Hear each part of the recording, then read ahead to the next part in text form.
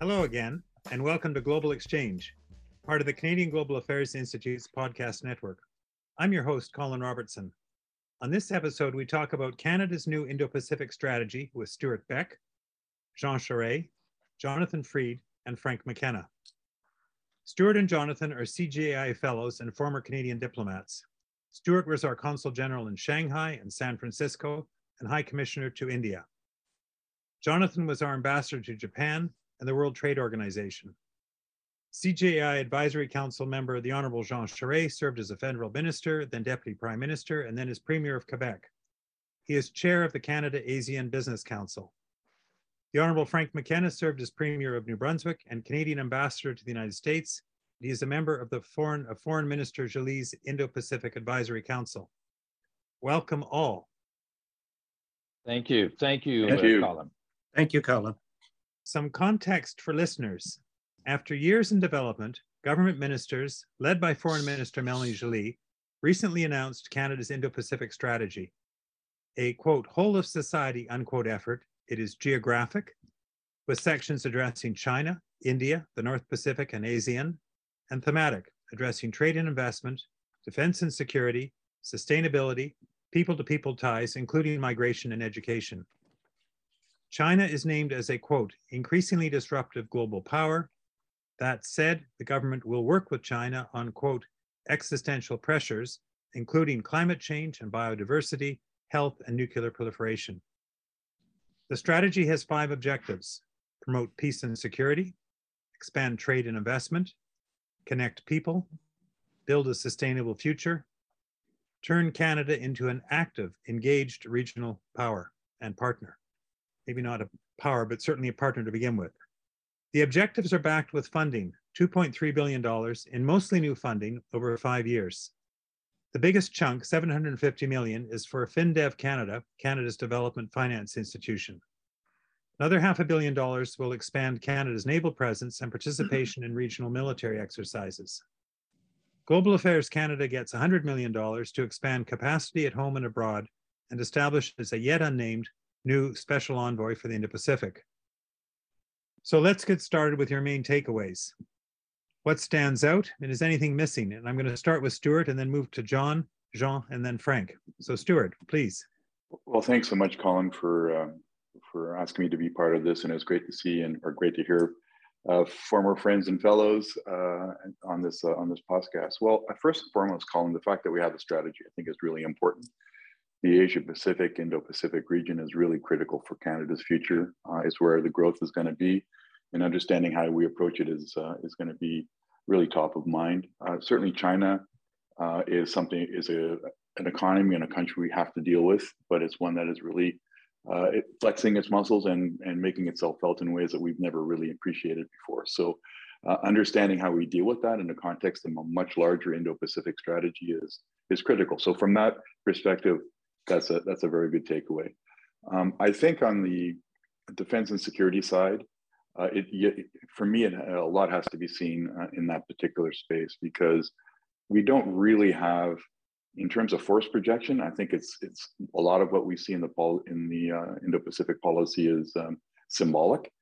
It's important that we are there and we have our partners back in many ways, but ultimately, at the end of the day, I think what's important in that strategy, and I don't know if it really comes out that strongly, but certainly from somebody who'd been in India in the past, seeing money for training and partnership training, I think, is critical. I'd love to see some money in there for Canadian forces participating, force members participating in defense colleges in the region that are important to us, such as India.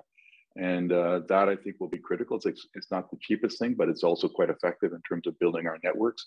So that's going to be critical. So there's a lot that's there. I mean, it's quite comprehensive, and I think it's really important that we have it.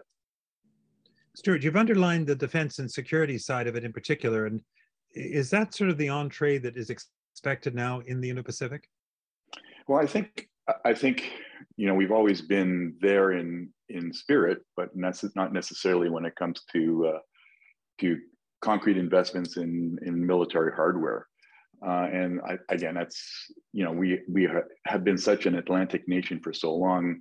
Our investments have been in NATO. It have been and really in the Atlantic region. It's our history is there. So understanding how we participate in the Indo-Pacific, I think is really, it's something that's going to take some time to develop. And when you take a look at what we have in terms of force projection in the region, right now we only have 5 assets on the West Coast, of which 3 are deployable at any point in time. 2 are in dry dock. So again, it's symbolic. I think it's important to have more presence in the region from a hardware perspective. It allows us to participate in exercises, and when you think about the North Pacific in particular, it's critical because that's really our backyard in many ways. So when it comes to joint exercises with the Japanese and the Koreans and the Americans in the North Pacific, I think it's quite critical. But first, projecting into the Indian Ocean will become much more difficult for us. And by assets, Stuart, you're meaning our frigates and our submarines. Our assets, frigates, submarines, and I guess at some point in time we'll have a new oiler supply ship as well that will be that will be deployed into the region. And our hope is, and one of the things that I've mentioned before is that I really believe the Arctic should be part of the Indo-Pacific strategy in many ways because of China and India's interest in the Arctic and the Polar Silk Road, which will be, as climate change becomes a reality more so than it is today, then this will be a part of the world that's very, very important to us, and how we manage that from a. And there certainly is reference to the Arctic, but as you say, it's not fleshed out. John, let me turn to you. The one thing that the Japanese ambassadors here, successive ambassadors, have always said to me is the importance of contribution on the security and defense side.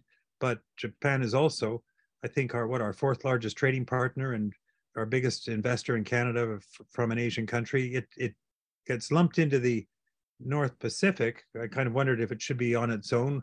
You were our ambassador there. What do you think?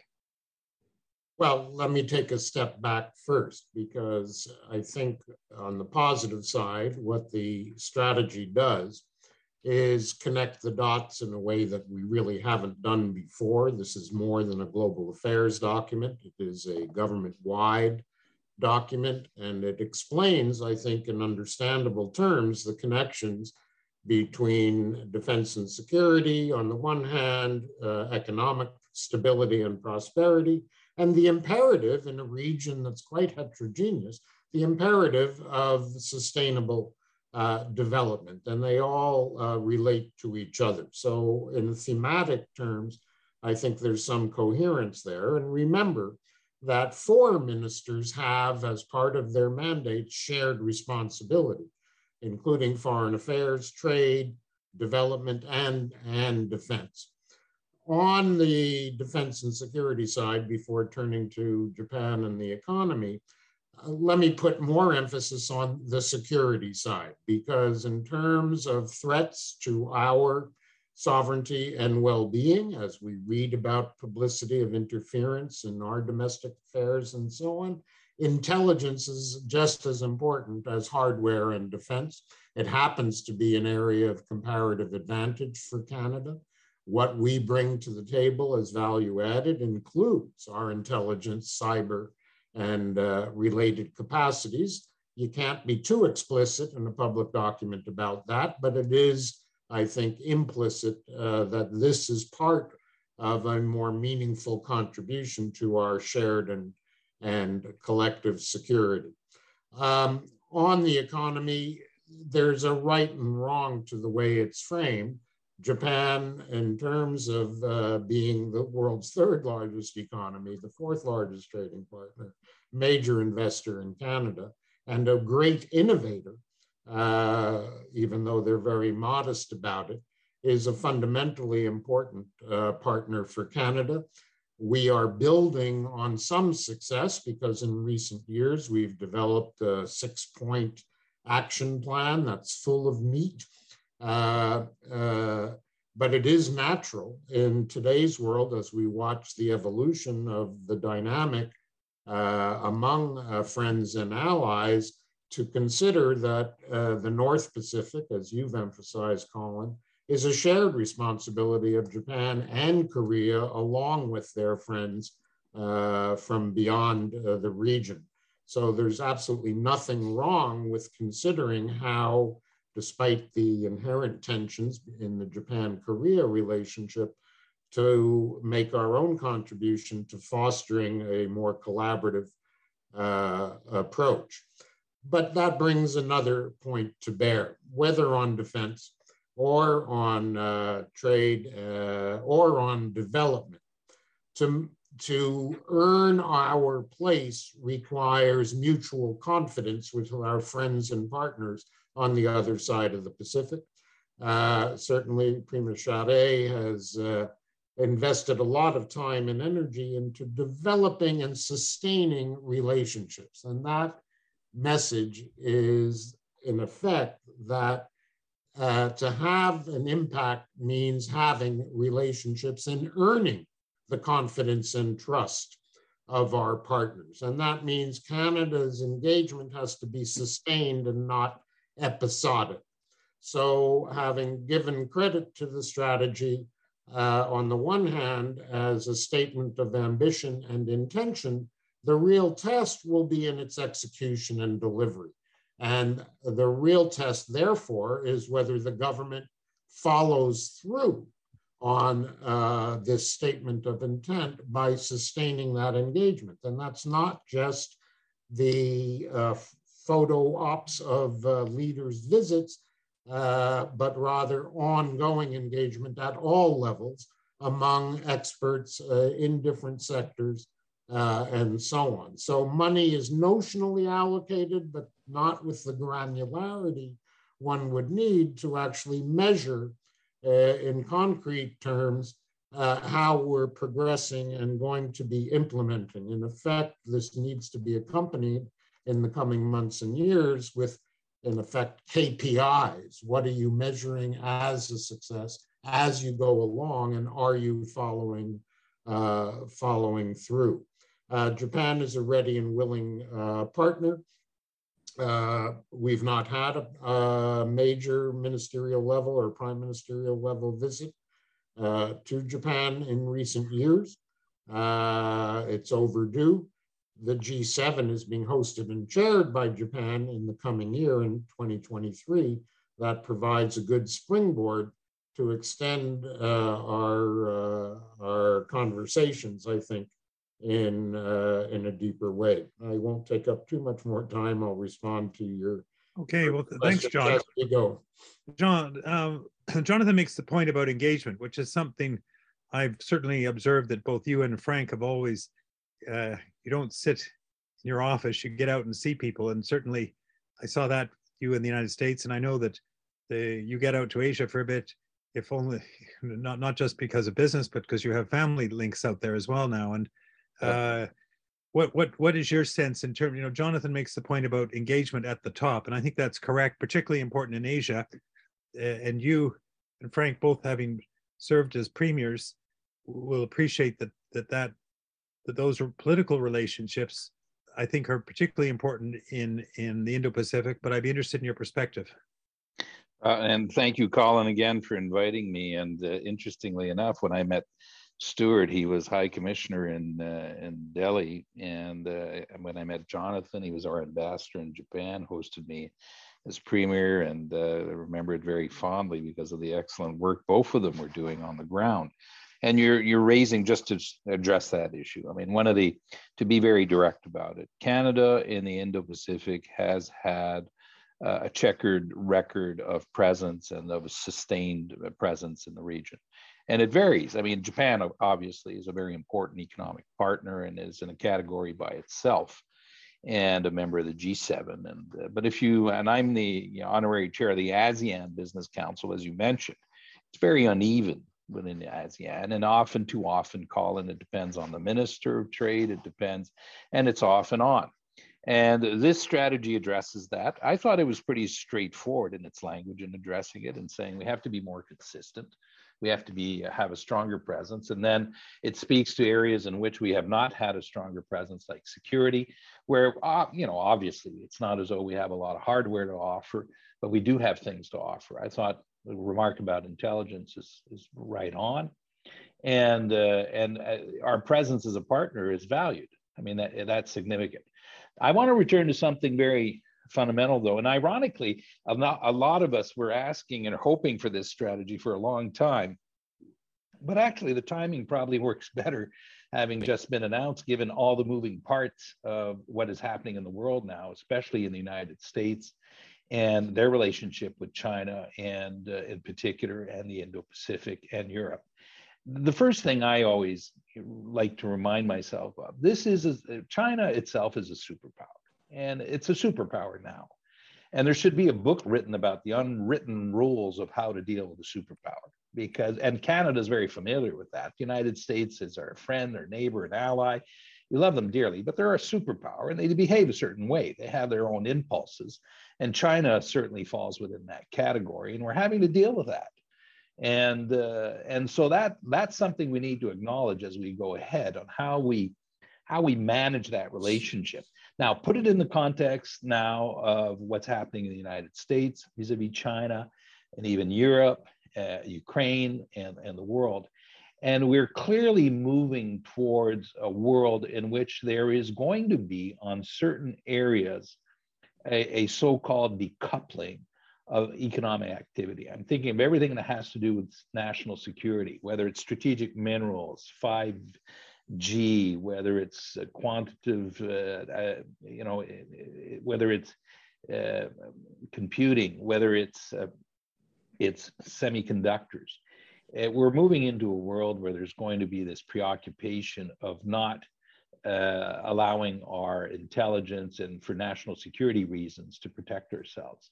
And then there's things like, medical equipment, things like that. We've learned from COVID and the breakdown of supply chains how we have to have more autonomy and how we're reconfiguring our supply chains in certain ways in a slow manner, by the way. It's not going to happen overnight, to assure that national security. In the case of Canada, interestingly enough, with China, there's another aspect to it. I mean, there's this implicit sense that we're going to continue to export things that are natural resources, iron ore and canola, and export beef and pork. And that's true in other parts of Asia also. And so that we have to rethink that relationship, but we're doing it with our partners, and we have to be in lockstep with what they're doing. My main concern, Colin, has been we need to identify what is our core interest and be able to separate that from other countries. I'm not saying we should not take that into account, what the Americans do. We have to, but we have to identify what is our core interest and leave our mark in that relationship. And there's a lot of soft power out there for us. And with the Indo-Pacific vision now of including India, which is a complicated partner to deal with, Stuart can tell us a lot about that. I've been there. It is. I mean, it's a tough country on the trade side. But there's the whole ASEAN. We're now negotiating a trade agreement with ASEAN. We're negotiating with Indonesia. We're part of CPTPP. 4 ASEAN countries are part of that. Also, there's RCEP that's out there. We're not part of it, but that is part of the new trade framework that is being redefined. Joe Biden announced his new economic framework also relative to China, to Asia, and we're not part of it. We weren't invited to that party. So there's areas where we have to get into the game, but I'm just delighted to see that we've structured our thinking about it, and now we're going to have a platform from which to work with and to be able to manifest that presence. Thank you. But John, just before I leave you, you talked about the core interest. It's certainly my impression over the previous years that our core interest has been trade and investment. We appreciate the importance now of security and defense, if only because all the partners out there remind us of that. There's also, of course, the people-to-people ties.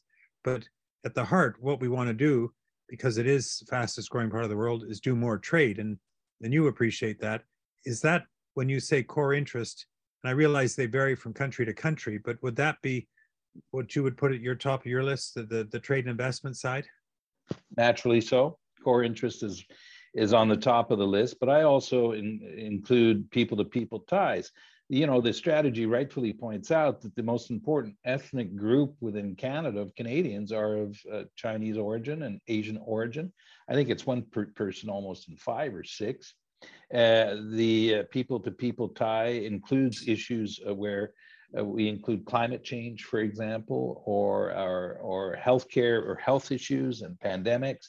Those are areas in which we have a lot of opportunities of working together with with China. And I would like to see us on those matters also expand the relationship and give it a frame, and be very deliberate in the way we approach all of Indo-Pacific, not just China, but all of Indo-Pacific.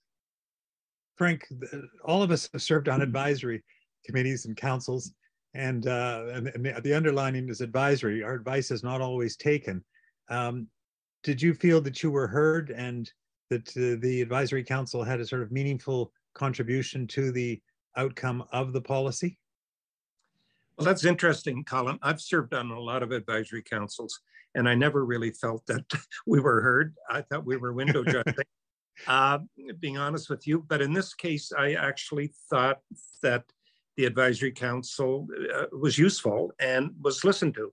And I've never been involved in an exercise where we were kept so well informed in the execution of the plan, the communications of the plan. So yeah, it turned out to be a good exercise. I'm just going to answer one or two questions that you haven't asked. If that's all right. The first one would be why, and it's the classic Canadian, particularly answer. Indo-Pacific is where the puck is going, quite frankly, and it's going there very quickly. By 2030, it's going to be home to 2/3 of the global middle class.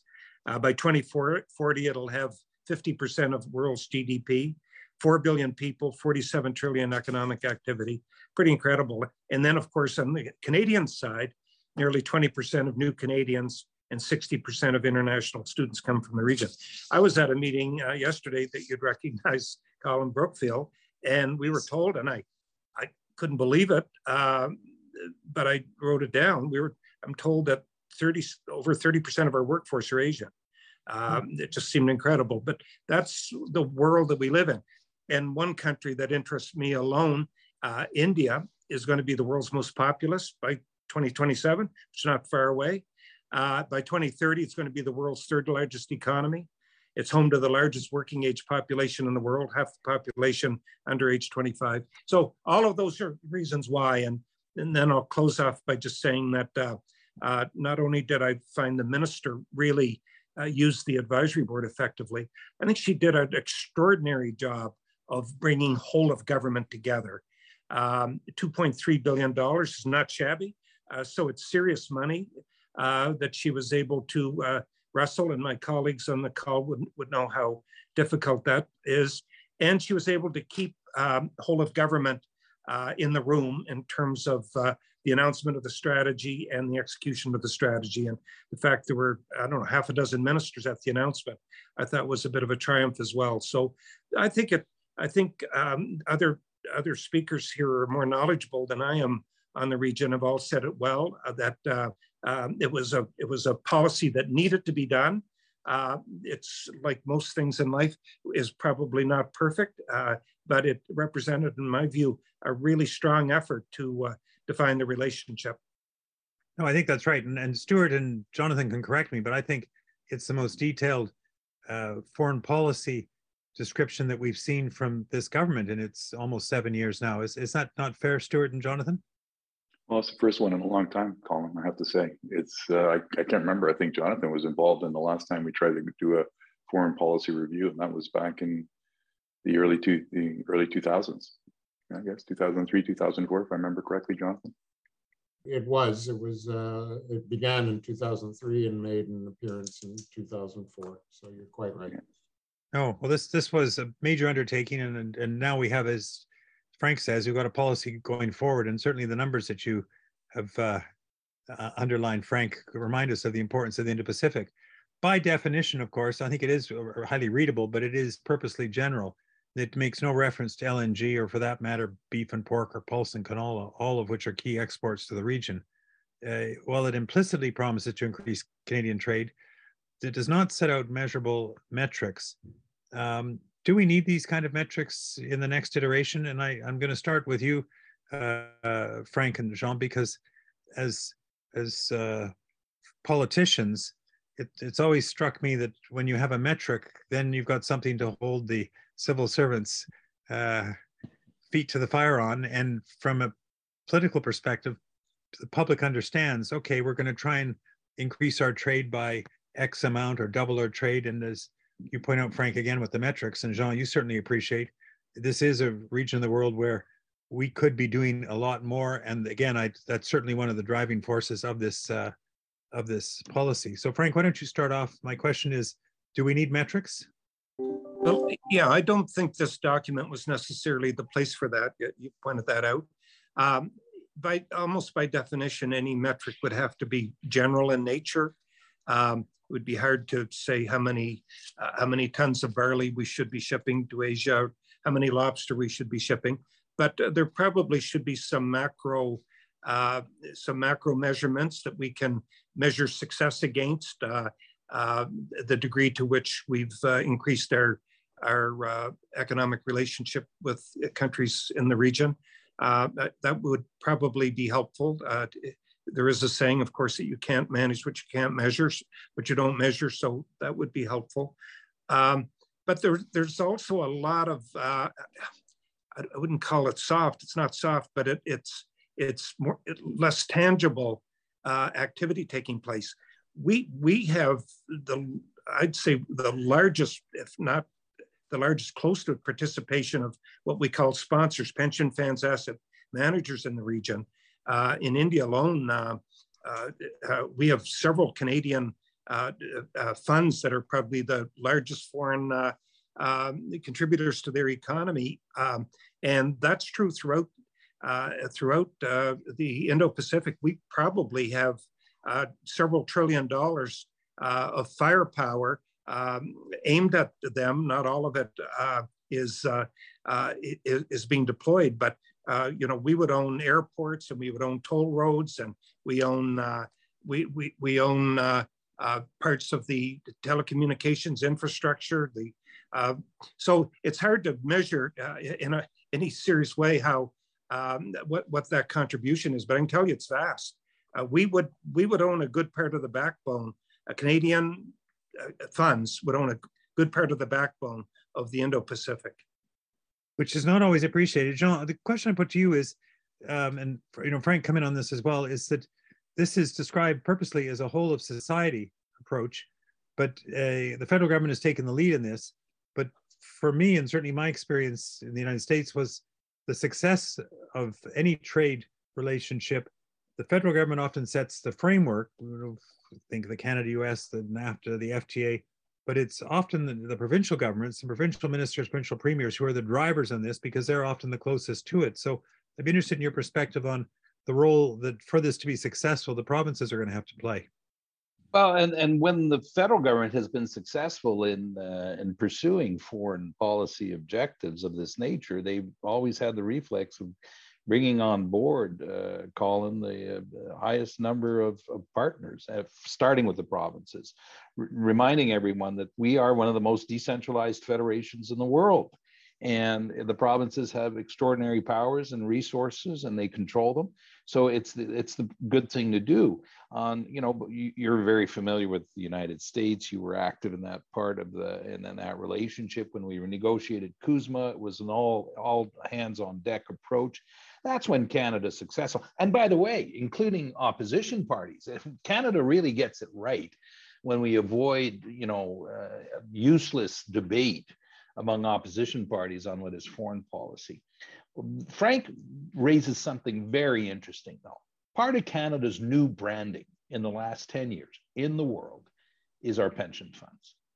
Our pension funds, if you take our 10 biggest pension funds together, Colin, we are the most important investors in infrastructure in the world.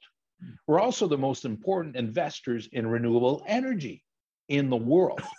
And that includes, what is the public, quasi-public, but also Brookfield, which Frank is very familiar with. It's in every part of the planet. This is a part of the planet that badly and urgently needs infrastructure to be able to develop. This represents for us an extraordinary opportunity.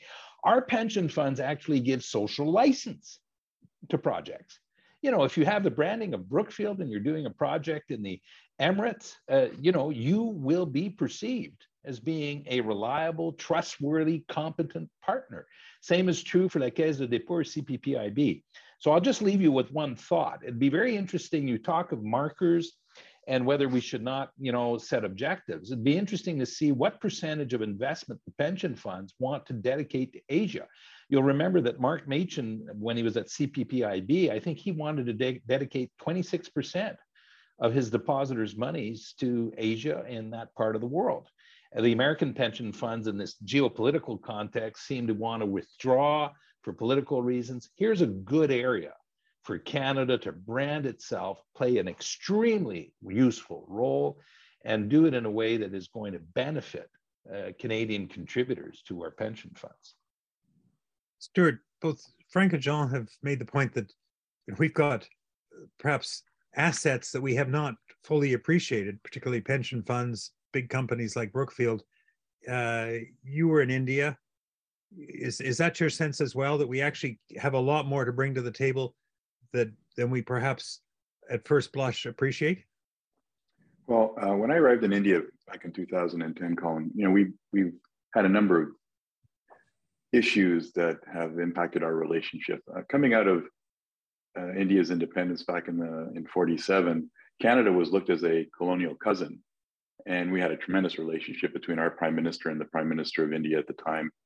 And if you take a look at the Indian Constitution, it's very, very similar to the Canadian Constitution. They call it states, we call it provinces, but it's a true federation, very similar to Canada.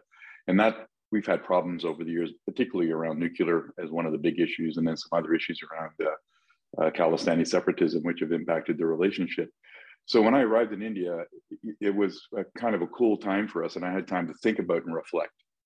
And if we wanted to be relevant to India, we had to kind of understand what that would be. And we chose really 4 areas to try and improve that relevance. One was around food security, and we worked on energy security, and that includes some of the nuclear side of things. The third was in infrastructure, but not building infrastructure. We had done that during the time we had an aid program in India, but it was around the financing.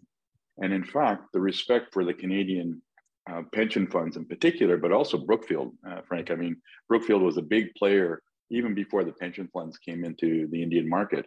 That was one area that really was relevant. It was so relevant, in fact, that when the finance minister came to visit Canada, a meeting was held between him and the 6 CEOs of the big pension funds in Canada.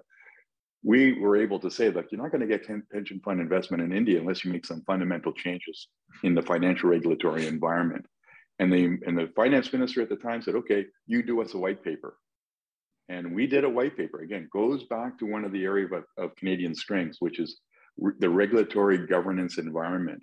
And they took that white paper and they spent a week in India going over it and making some fundamental changes which would make it more attractive for the Canadian pension funds to invest. So when it comes to brand relevance, Colin, the Canadian pension plans play a very, very big role.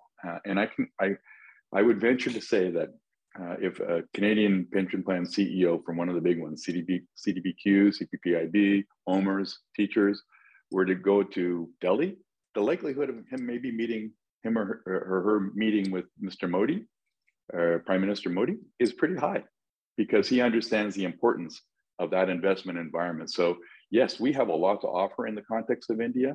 The second thing or the fourth area that was important and still is very important from an India-Canada perspective is technology, and how we can use our technology in areas that are important around food security, ag tech, and also in climate change and renewable area. That's quite important. And then the final thing that really plays well for us in the context of India right now, and this is something that we have to be very careful with, okay, quite frankly, is the fact that we are attracting a lot of very talented young Indian students to come to Canada to go to school. And that can be sometimes a double-edged sword, okay? And we have to be very careful how those students, because there's so many of them now, it does create some problems. There have been articles in the paper, and there's some other issues that have been coming up. So we can't look at the Indian students simply as a means to generate financial revenue in the context of educational institutions. And so that it needs to be a balance between that and then being able to make sure that if we are going to have a pathway to citizenship for these students, that pathway is a smooth and well-managed pathway to citizenship. So those are the things that I think are really important in the context of India. Jonathan, my question was originally about, please. I wonder if you'll let me chime in, because in talking about infrastructure and our comparative advantage, again, take a step back. Even if trade, investment, and profit are prime, that's only going to succeed if you're doing business in societies and in countries whose domestic environment is stable and at peace. And if you've got internal conflict, and if you've got exclusion of minorities, or red shirts versus yellow shirts in Thailand, or separatists in the Philippines, you're not going to have a very hospitable business environment. So the development dimension remains important, including, and it comes through in the strategy, an overarching emphasis on inclusion, number one. And number two, the basic infrastructure that's needed is so far beyond the current capacity. The estimates are about $1 trillion a year for the region over the next 10 to 20 years. Canada alone is not going to do that. Belt and Road is trying to do that, and the West is stumbling towards a coordinated approach to pool the resources from both public and private sources for everything from connectivity to energy infrastructure to transportation infrastructure and so on. We need at home, and the strategy points to this, although FinDev is only one of the actors, we need better, more consolidated coordination, both through our public funding agencies, be it EDC, BDC, and so on, and the private sector actors in the name of blended financing. And only by marshaling and pooling those resources, both within Canada and with our friends and allies, do we offer a credible and frankly more sustainable alternative to what the Chinese have been doing with very mixed success and failures along the way through their Belt and Road Initiative. So put infrastructure and the Canadian advantage into that broader context. You know, Frank makes the case that we have big business interests sometimes that we don't always appreciate their pension funds and the rest. My question, and I'm going to ask you to lead on this one, Jean, for this to succeed, business will have to buy into this because it's business that does business. So my question is, and in part wearing your cap in the Canada ASEAN Business Council, will business buy into this strategy? Jean? I believe they will certainly buy into the strategy. I think the business community welcomes it, applauds it, and is delighted to have a structure and a vision that they can hang their hat on. In ASEAN, I think we should lead in the areas where we have strength. We've already talked about the pension funds, but the financial sector is an area where Canada has a long record of a presence and success. Manulife, you know, is in the area and has been there for years. Sun Life, also, all very successful. Now, think of that. Think of the growth of the private sector. You know, one of the major think tanks a few years ago said one of the most significant thing that has happened since the creation of capitalism, nothing less, is the emergence of this new middle class, which it is phenomenal. And it was driven by trade. You know, it started in the 80s all the way up to 07, 08 until the Great Recession. But let's not forget that the growth in trade was higher and more important than the growth in world GDP over those years, and was a great locomotive of wealth creation that benefited the whole world and drew out of poverty hundreds of millions of people. I mean, in the perspective of humanity, it was an extraordinarily good story. And there's a lot more to do. And so to answer your question, yes, the business community, I think, is really going to applaud this. The agri-food agriculture sector in particular, because they have been vulnerable to whole sorts of political movements and decisions. And I think they want a more sustained, more structured approach that will label Canadian products and allow us to have a more consistent and more stronger presence. So there's extraordinary opportunities for us out there.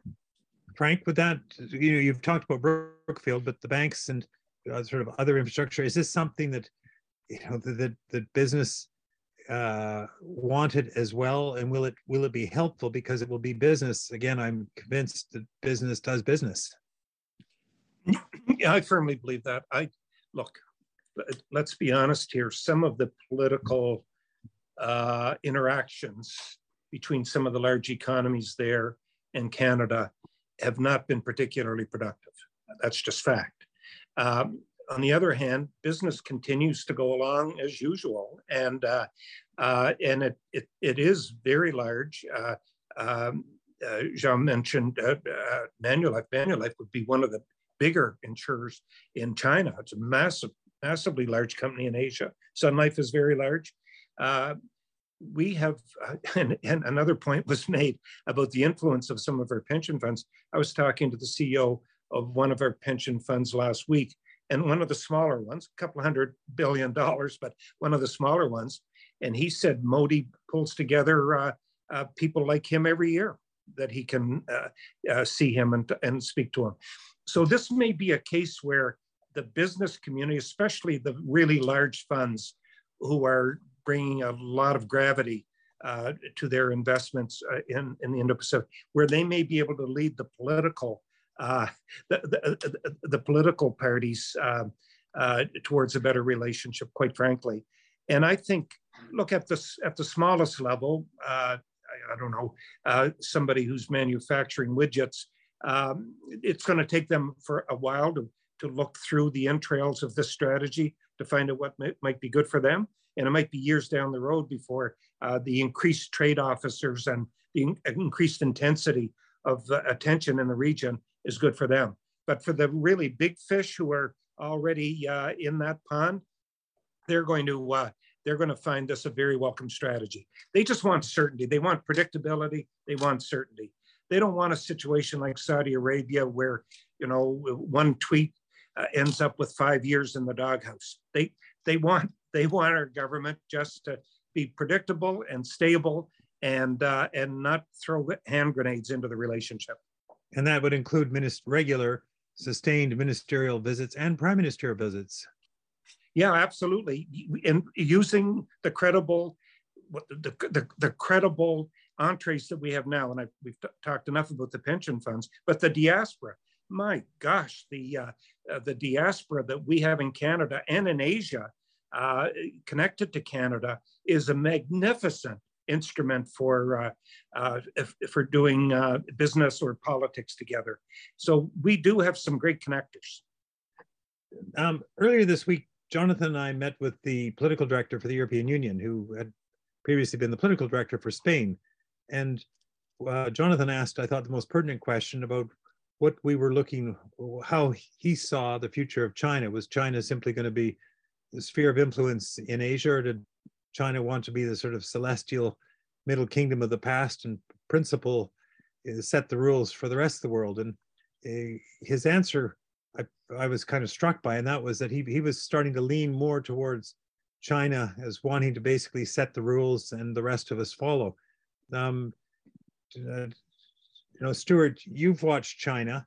What's your take on China? Because China certainly, I think, was one of the reasons why this strategy took so long to come out, because it got compounded with the two Michaels and Meng Wanzhou. Well, there's lots sorts of complications in the relationship, but I think the point that the political director is making is, I think China has always seen itself that way, as being the middle kingdom. They went through a period of 150, 200 years where it was sort of the doldrums for them in the context of where they were from that position. So I think Xi Jinping is trying to reposition China in that role, and they would love to be able to set the table for all intents and purposes. And they felt, when you live in, I lived in Taiwan and I lived in the mainland, and it's quite different in the two places. And certainly Taiwan is much more Western in its orientation. But when you go to the mainland, you really begin to appreciate there's a couple of things that really drive their thinking. One is, and you see this often in the press, but they did have 150 years where, 200 years where they were really under the thumb from a colonial perspective. And Colin, you're a student of history, so you know, when you read Paris, Margaret Macmillan's book on Paris, yeah. 19, yeah. You know, just think how China was treated in that context after the First World War. Okay, and there's lots of things that people remember about that, and they just basically say, Western institutions have dictated everything to us for so long. We want to be able to bring some of that back and be able to dictate to the rest, actually to the rest of the world. So yes, we're running into an existential threat, and it's one that we're really trying to cope and deal with. And it's going to be difficult. It won't be easy because they have a lot of influence in Asia. And one of the things that I saw in the strategy, and I think all of us in this podcast would agree, is that money is going to be invested in building Asia competence, and a large part of that is in China competence. Okay, because China has influence in all parts of the world, and we have a very good cadre of China experts within global affairs, but we need it across a broader swath of government. And in, you know, not just when we talk of global affairs, Colin, you and Jonathan and I know that China is going to have influence in Africa. How many people in our Africa desk understand China in the context of Africa? So these are the types of things that we have to really build our expertise, and there's money for that at the government level. I just wish, and Jean would know this because we both work with the Asia Pacific Foundation. Now, at the foundation, we were really pushing hard that for us to do it, you know, to be able to capitalize on what's going on in Asia, we need to build competence at a very early age and level. And we need to build Asia into social study programs across the provinces, because it's provincial jurisdiction. It's hard to kind of do this in one place, but the provinces have to understand that Asia, people need to understand it, and kids need to understand it at an early age. Oh, and you've made the point, and I think consistently, and it makes a lot of sense, is that we should be doing more to educate young Canadians about why the Indo-Pacific matters to their own livelihood. That's right, because I mean, Frank made a great, you know, at the very beginning, explain why Asia is going to be so important to us, you know, in the Indo-Pacific going forward. Jean, I know you have particular interests in what goes on in Hong Kong, and of course, China it's not treated Hong Kong the way we thought that the treaties that the British were endorsed by the UN laid out. What's your take on China, given that, you know, I know you have particular interest in what takes place in Hong Kong? Yep. And I'll tell our audience why. My oldest daughter has been living in Hong Kong for the last 10 years. She was until recently the chair of the Canada-Hong Kong Chamber of Commerce, and she started a business there, and her husband and involved in that and doing well. And frankly, they've enjoyed it there, and they still do, and they're there now. The challenge they had, it was very interesting to have that window in what's happening during COVID, like the rest of China.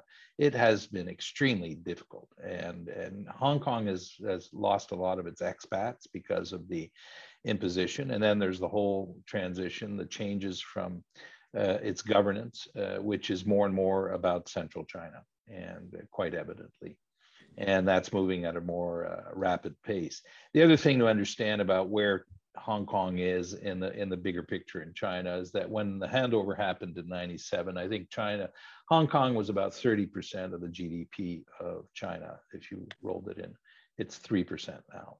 And that's because China grew so much. So the economic importance of Hong Kong is not what it was in 1997. And finally, one lesson to draw, conclusion, quite clearly for the central government in China, the politics of Hong Kong is more important than the economic side. And they've made that extremely clear.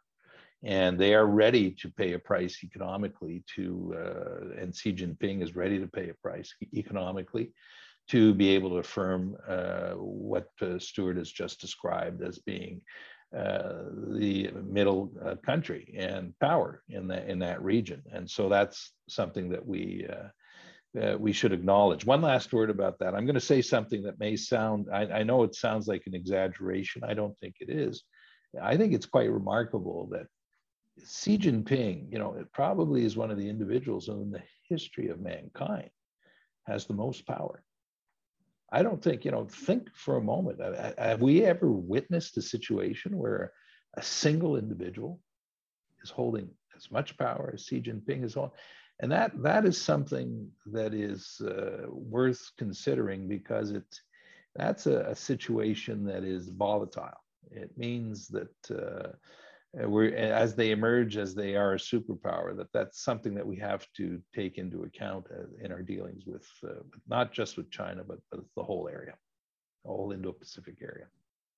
Frank, what's your sort of risk assessment of China, and particularly in the context of the China-US relationship? You were our ambassador in the United States. I know you pay a lot of attention to what takes place down there. China certainly figures large in American foreign policy today. It strikes me that our policy is more or less, it is a Canadian made in Canada policy, but it seems in general alignment where most other Western countries, including the United States, are towards, in particular, China and the Indo-Pacific. Well, it would definitely be in alignment.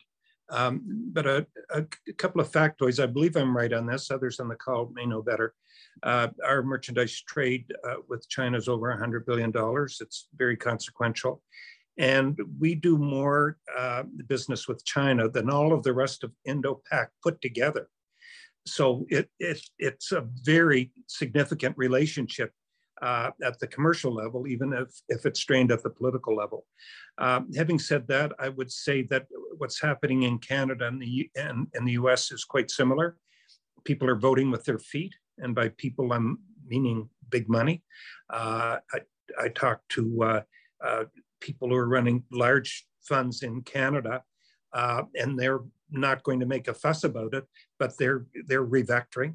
They're moving money to places that are more hospitable. In the United States, that's also the case.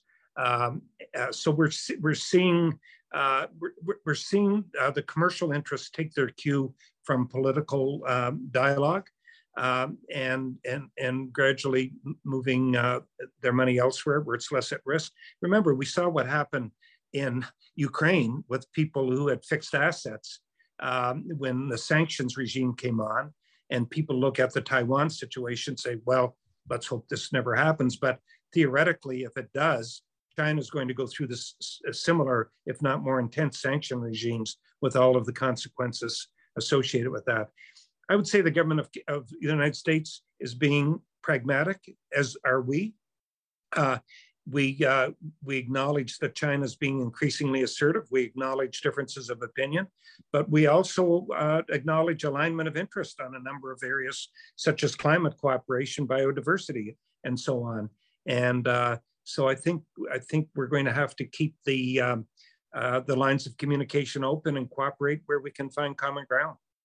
Okay, my last question to you, and I'm going to start with you, Jonathan, because you raised as the Japanese have done with us, the security and defense in the Indo-Pacific is the kind of absolutely necessary to provide that deterrent effect in order for us to do the trade. Unmentioned is, the Quad and AUKUS. Should we join, or do you think that they would be welcome to join the Quad or AUKUS? Well, let me take issue with the question, because unlike Europe, with everything from the European Union and the OSCE alongside NATO, the architecture of the region is messy. There is no single convening forum. And what you therefore inevitably will see unfold is variable geometry, if I can put it that way, where friends and common interests will gather at different tables for different purposes. And we're already doing that. In effect, we have quite a good working relationship, not only with the United States, but with other allies on critical materials in the name of resiliency and more reliable sources of supply. That might be a different set of actors, and you would want to sit down together on climate and coordinated approach on that, and a different table again if you're going to talk more sensitive security and defense. We have no need to insert ourselves in the traditional notion of, if there's an organization, Canada must join it. We don't have the hardware that earns a place at the AUKUS table. The Quad is in effect Quad Plus on various fronts, because there are work programs, and critical minerals is one example of that, where we're not excluded.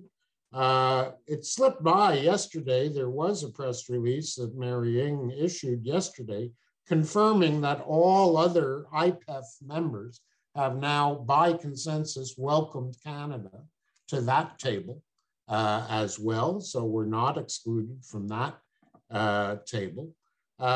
So I think we're doing the right thing in choosing where our core interests lie, ranging from climate and sustainability, as was mentioned, to the joint exercises in the North Pacific that build on our continuous presence in the Korean Peninsula, op neon, and going back to our role that continues as a guarantor of the armistice there. So the long answer is a short one. You get to the table and we're doing the right thing. I don't think we're being excluded from tables where we do have value added to bring to bear. Okay, Jonathan, thank you. Stuart, would you concur with Jonathan? I never disagree with Jonathan. Jonathan always puts things so eloquently. I would just say that one of the advantages we have in places like China, or we did in China, not so much anymore, but certainly in India, is we don't go into the relationships with a lot of colonial baggage. And because of that, we were seen as an honest broker in many cases. So to Jonathan's point, it makes sense for us to join where it makes sense for us to join. And it makes sense for us to maintain a certain degree of independence where it makes sense as well. So I use the global partnership on AI as an example, where we are a leader along with the French. It's headquartered in Montreal, and it's an area that's important to us, machine learning, and AI is an important part of where we are from an economic perspective, and we're respected from a governance perspective in terms of putting something like this together. So it's choosing those organizations which make the most sense, where we can leverage that advantage of, we are next door to the United States, but we're not always linked at the hip with the United States, and we should maintain that. And people see it. And then we have this relationship with Europe from our history. And now, our history in Asia is one that we can really use to our advantage in terms of, certainly in Southeast Asia, certainly in India. And we did have that from a goodwill perspective with China up until really in the last 5 to 10 years. So it is, I always use the example of, being in Taiwan, it was very hard for me to get meetings with the people at the senior levels in Taiwan because the US was so important and we were kind of inconsequential from that perspective. We were consequential, but not in the same way. In Shanghai, I never had a problem meeting with senior officials in the Shanghai municipal government, much to the chagrin of my US colleague who had a very hard time meeting people. So there is those differences, Colin, that we need to be able to maintain and use to our advantage when we can use it to our advantage. All right, my last question, and I'm going to put this one to Frank and Jean. I'll start with Jean. Is that politics is often about choice, and there's a smorgasbord of choices in this Indo-Pacific strategy, and we have various things already launched. The effort to get an FTA or a closer economic relationship with Indonesia, the ASEAN FTA. If you had to prioritize, which of course is what both you and Frank had to do as premiers and as leaders, what would you go after first? Is there some low-hanging fruit that we should go after based on your knowledge of what's going on out there? Jean, will you start? I definitely think there's low-hanging fruit in ASEAN, and we're negotiating a trade agreement with them now. And it's ASEAN. I mean, I think it was Jonathan that pointed out. I mean, the whole area is very diversified. And the level of development varies, and the political environment varies. But ASEAN is an area, there's more than 600 million people, a strong economic growth. As we look at the supply chain story, a lot of eyes will be on ASEAN. Though one thing to keep in mind, China will remain in a situation of strength because of its development of its infrastructure, which is unparalleled in the world relative to other areas. So let's be, reasonable about what we can accomplish in a short period of time. I just finished by saying, something that sounds obvious, but it's always true. It's about engagement. We have to be engaged. And Colin, I think one of the challenges of the government of Canada, especially in regards to China, is how do you work with public opinion that is really soured on China? It is really, really soured on China. And all over the world, but more in Canada than elsewhere. So the government is going to have to find the wherewithal to be able to rise above that unpopularity, that sentiment, to engage in a constructive relationship with China. That'll be a big political challenge in the short term. Frank, I give you the last word. As you know, for strategies to endure, we need to have some early successes, especially for government in its later days. And you want this strategy to endure in a transition of government, as we saw with our trade agreements with the United States. Yeah, absolutely. And I love the idea here that we need to involve premiers, opposition parties, to the extent that we can make this all of Canada. It's much more sustainable with the United States. That is exactly what we have. So, but you've asked a specific question, so I'll give a specific answer. I think on this one, we need to be nakedly opportunistic. And even though we need to target Indo-Pac as a region, my view is that India is the prize. That we have a chance to enter into an early progress trade agreement with India, eventually leading towards an economic partnership agreement. I think just because of the population and the growth in that economy, that would be the biggest prize. I'd love to see us tackle as a second order target a place like Indonesia with large population base, etc. But if you had to make me choose one, I would say India. Okay, thank you. Now my last question is, which you're all familiar with, and I'll start with you, Stuart. What are you reading or streaming these days? Oh, I knew you would ask me that. I forgot to check I'm reading a really good book right now. I think it's called Commander, and it's the tension between the political group and the military group, and using examples in history such as what happened in Vietnam with the French, what happened in Algeria. It's really quite a fascinating. This is Lawrence Friedman's book, I think. Command. That's right, Lawrence Friedman. That's right, Command. That's it, not Commander's Command. That's right. It's a very interesting book. Excellent, Jonathan. What are you reading or streaming these days? Well, frankly, even though we're focused on the Indo-Pacific, I've been quite occupied trying to deepen my understanding, both historically and currently, on Russia, Ukraine, and the dynamics of Central Europe. If you want to talk about competing empires, you've got another battle for hearts, minds, and dominance of economic and social systems going on. I'm not going to single out any particular author, but there is a wealth of analysis behind the headlines that's coming out from European, American, and even Russian translated and related sources. So that's been quite dominant in my time. And we didn't talk about this, but when you connect the Indo-Pacific not only with the Arctic, but with the broader region, one does have to factor in the Russian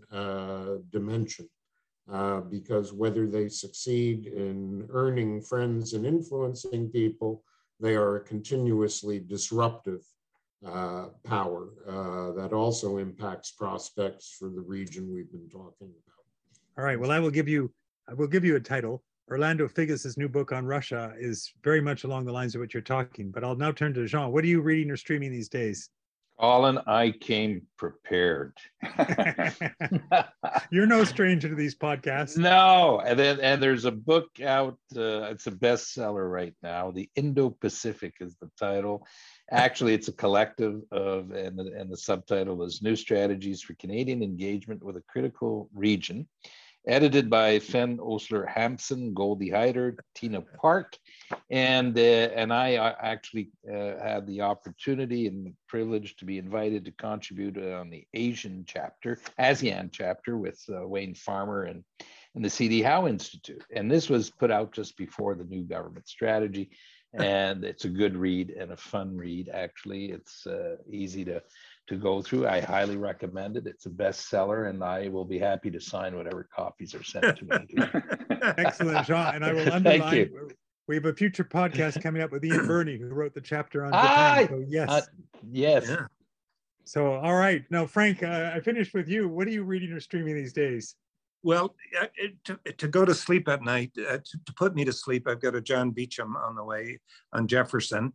But for fun, and I mean, it really is an entertaining book.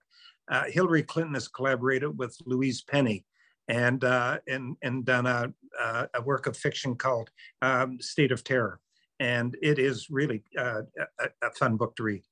Yes, I think I did read it. And actually, Marina and I watched, they put Louise Penny to, it's either on Apple or on Netflix, one of her first books. And yes, Three Pines or the Three Pines. It's on Prime. It's on Prime. Yeah, and she's a Quebecer, isn't she, Jean? She's from the Eastern Townships in Quebec, where I am from. And it's an extraordinary. I saw the 2 first episodes, highly recommend it, and everyone will love it. I won't tell you who killed Cece de Poitiers, but no, exactly. This is all right. Well, listen, thank you so much for this. And Jonathan and I were at a reception last night, and a very senior government official came up and said he listens to this podcast. So we are reaching the audience we want. And with you more as talent, I mentioned this was doing it. I know that we'll be continuing to listen to, even if they're doing their exercises as they listen. That's fine with us. Well, look, thank you so much, gentlemen. Thanks for listening to this episode of the Global Exchange. We were joined today by the Honorable Jean Charest, Stuart Beck, Jonathan Freed, and the Honorable Frank McKenna. You can find the Canadian Global Affairs Institute on Facebook, Twitter, and LinkedIn, and the CJAI network on iTunes and Google Play. The Global Exchange is brought to you by our team at CJAI, and my thanks go out to our producer, as always, Charlotte Duval-Antoine, and to Drew Phillips for providing our music. I'm Colin Robertson. Thanks for joining us today on the Global Exchange.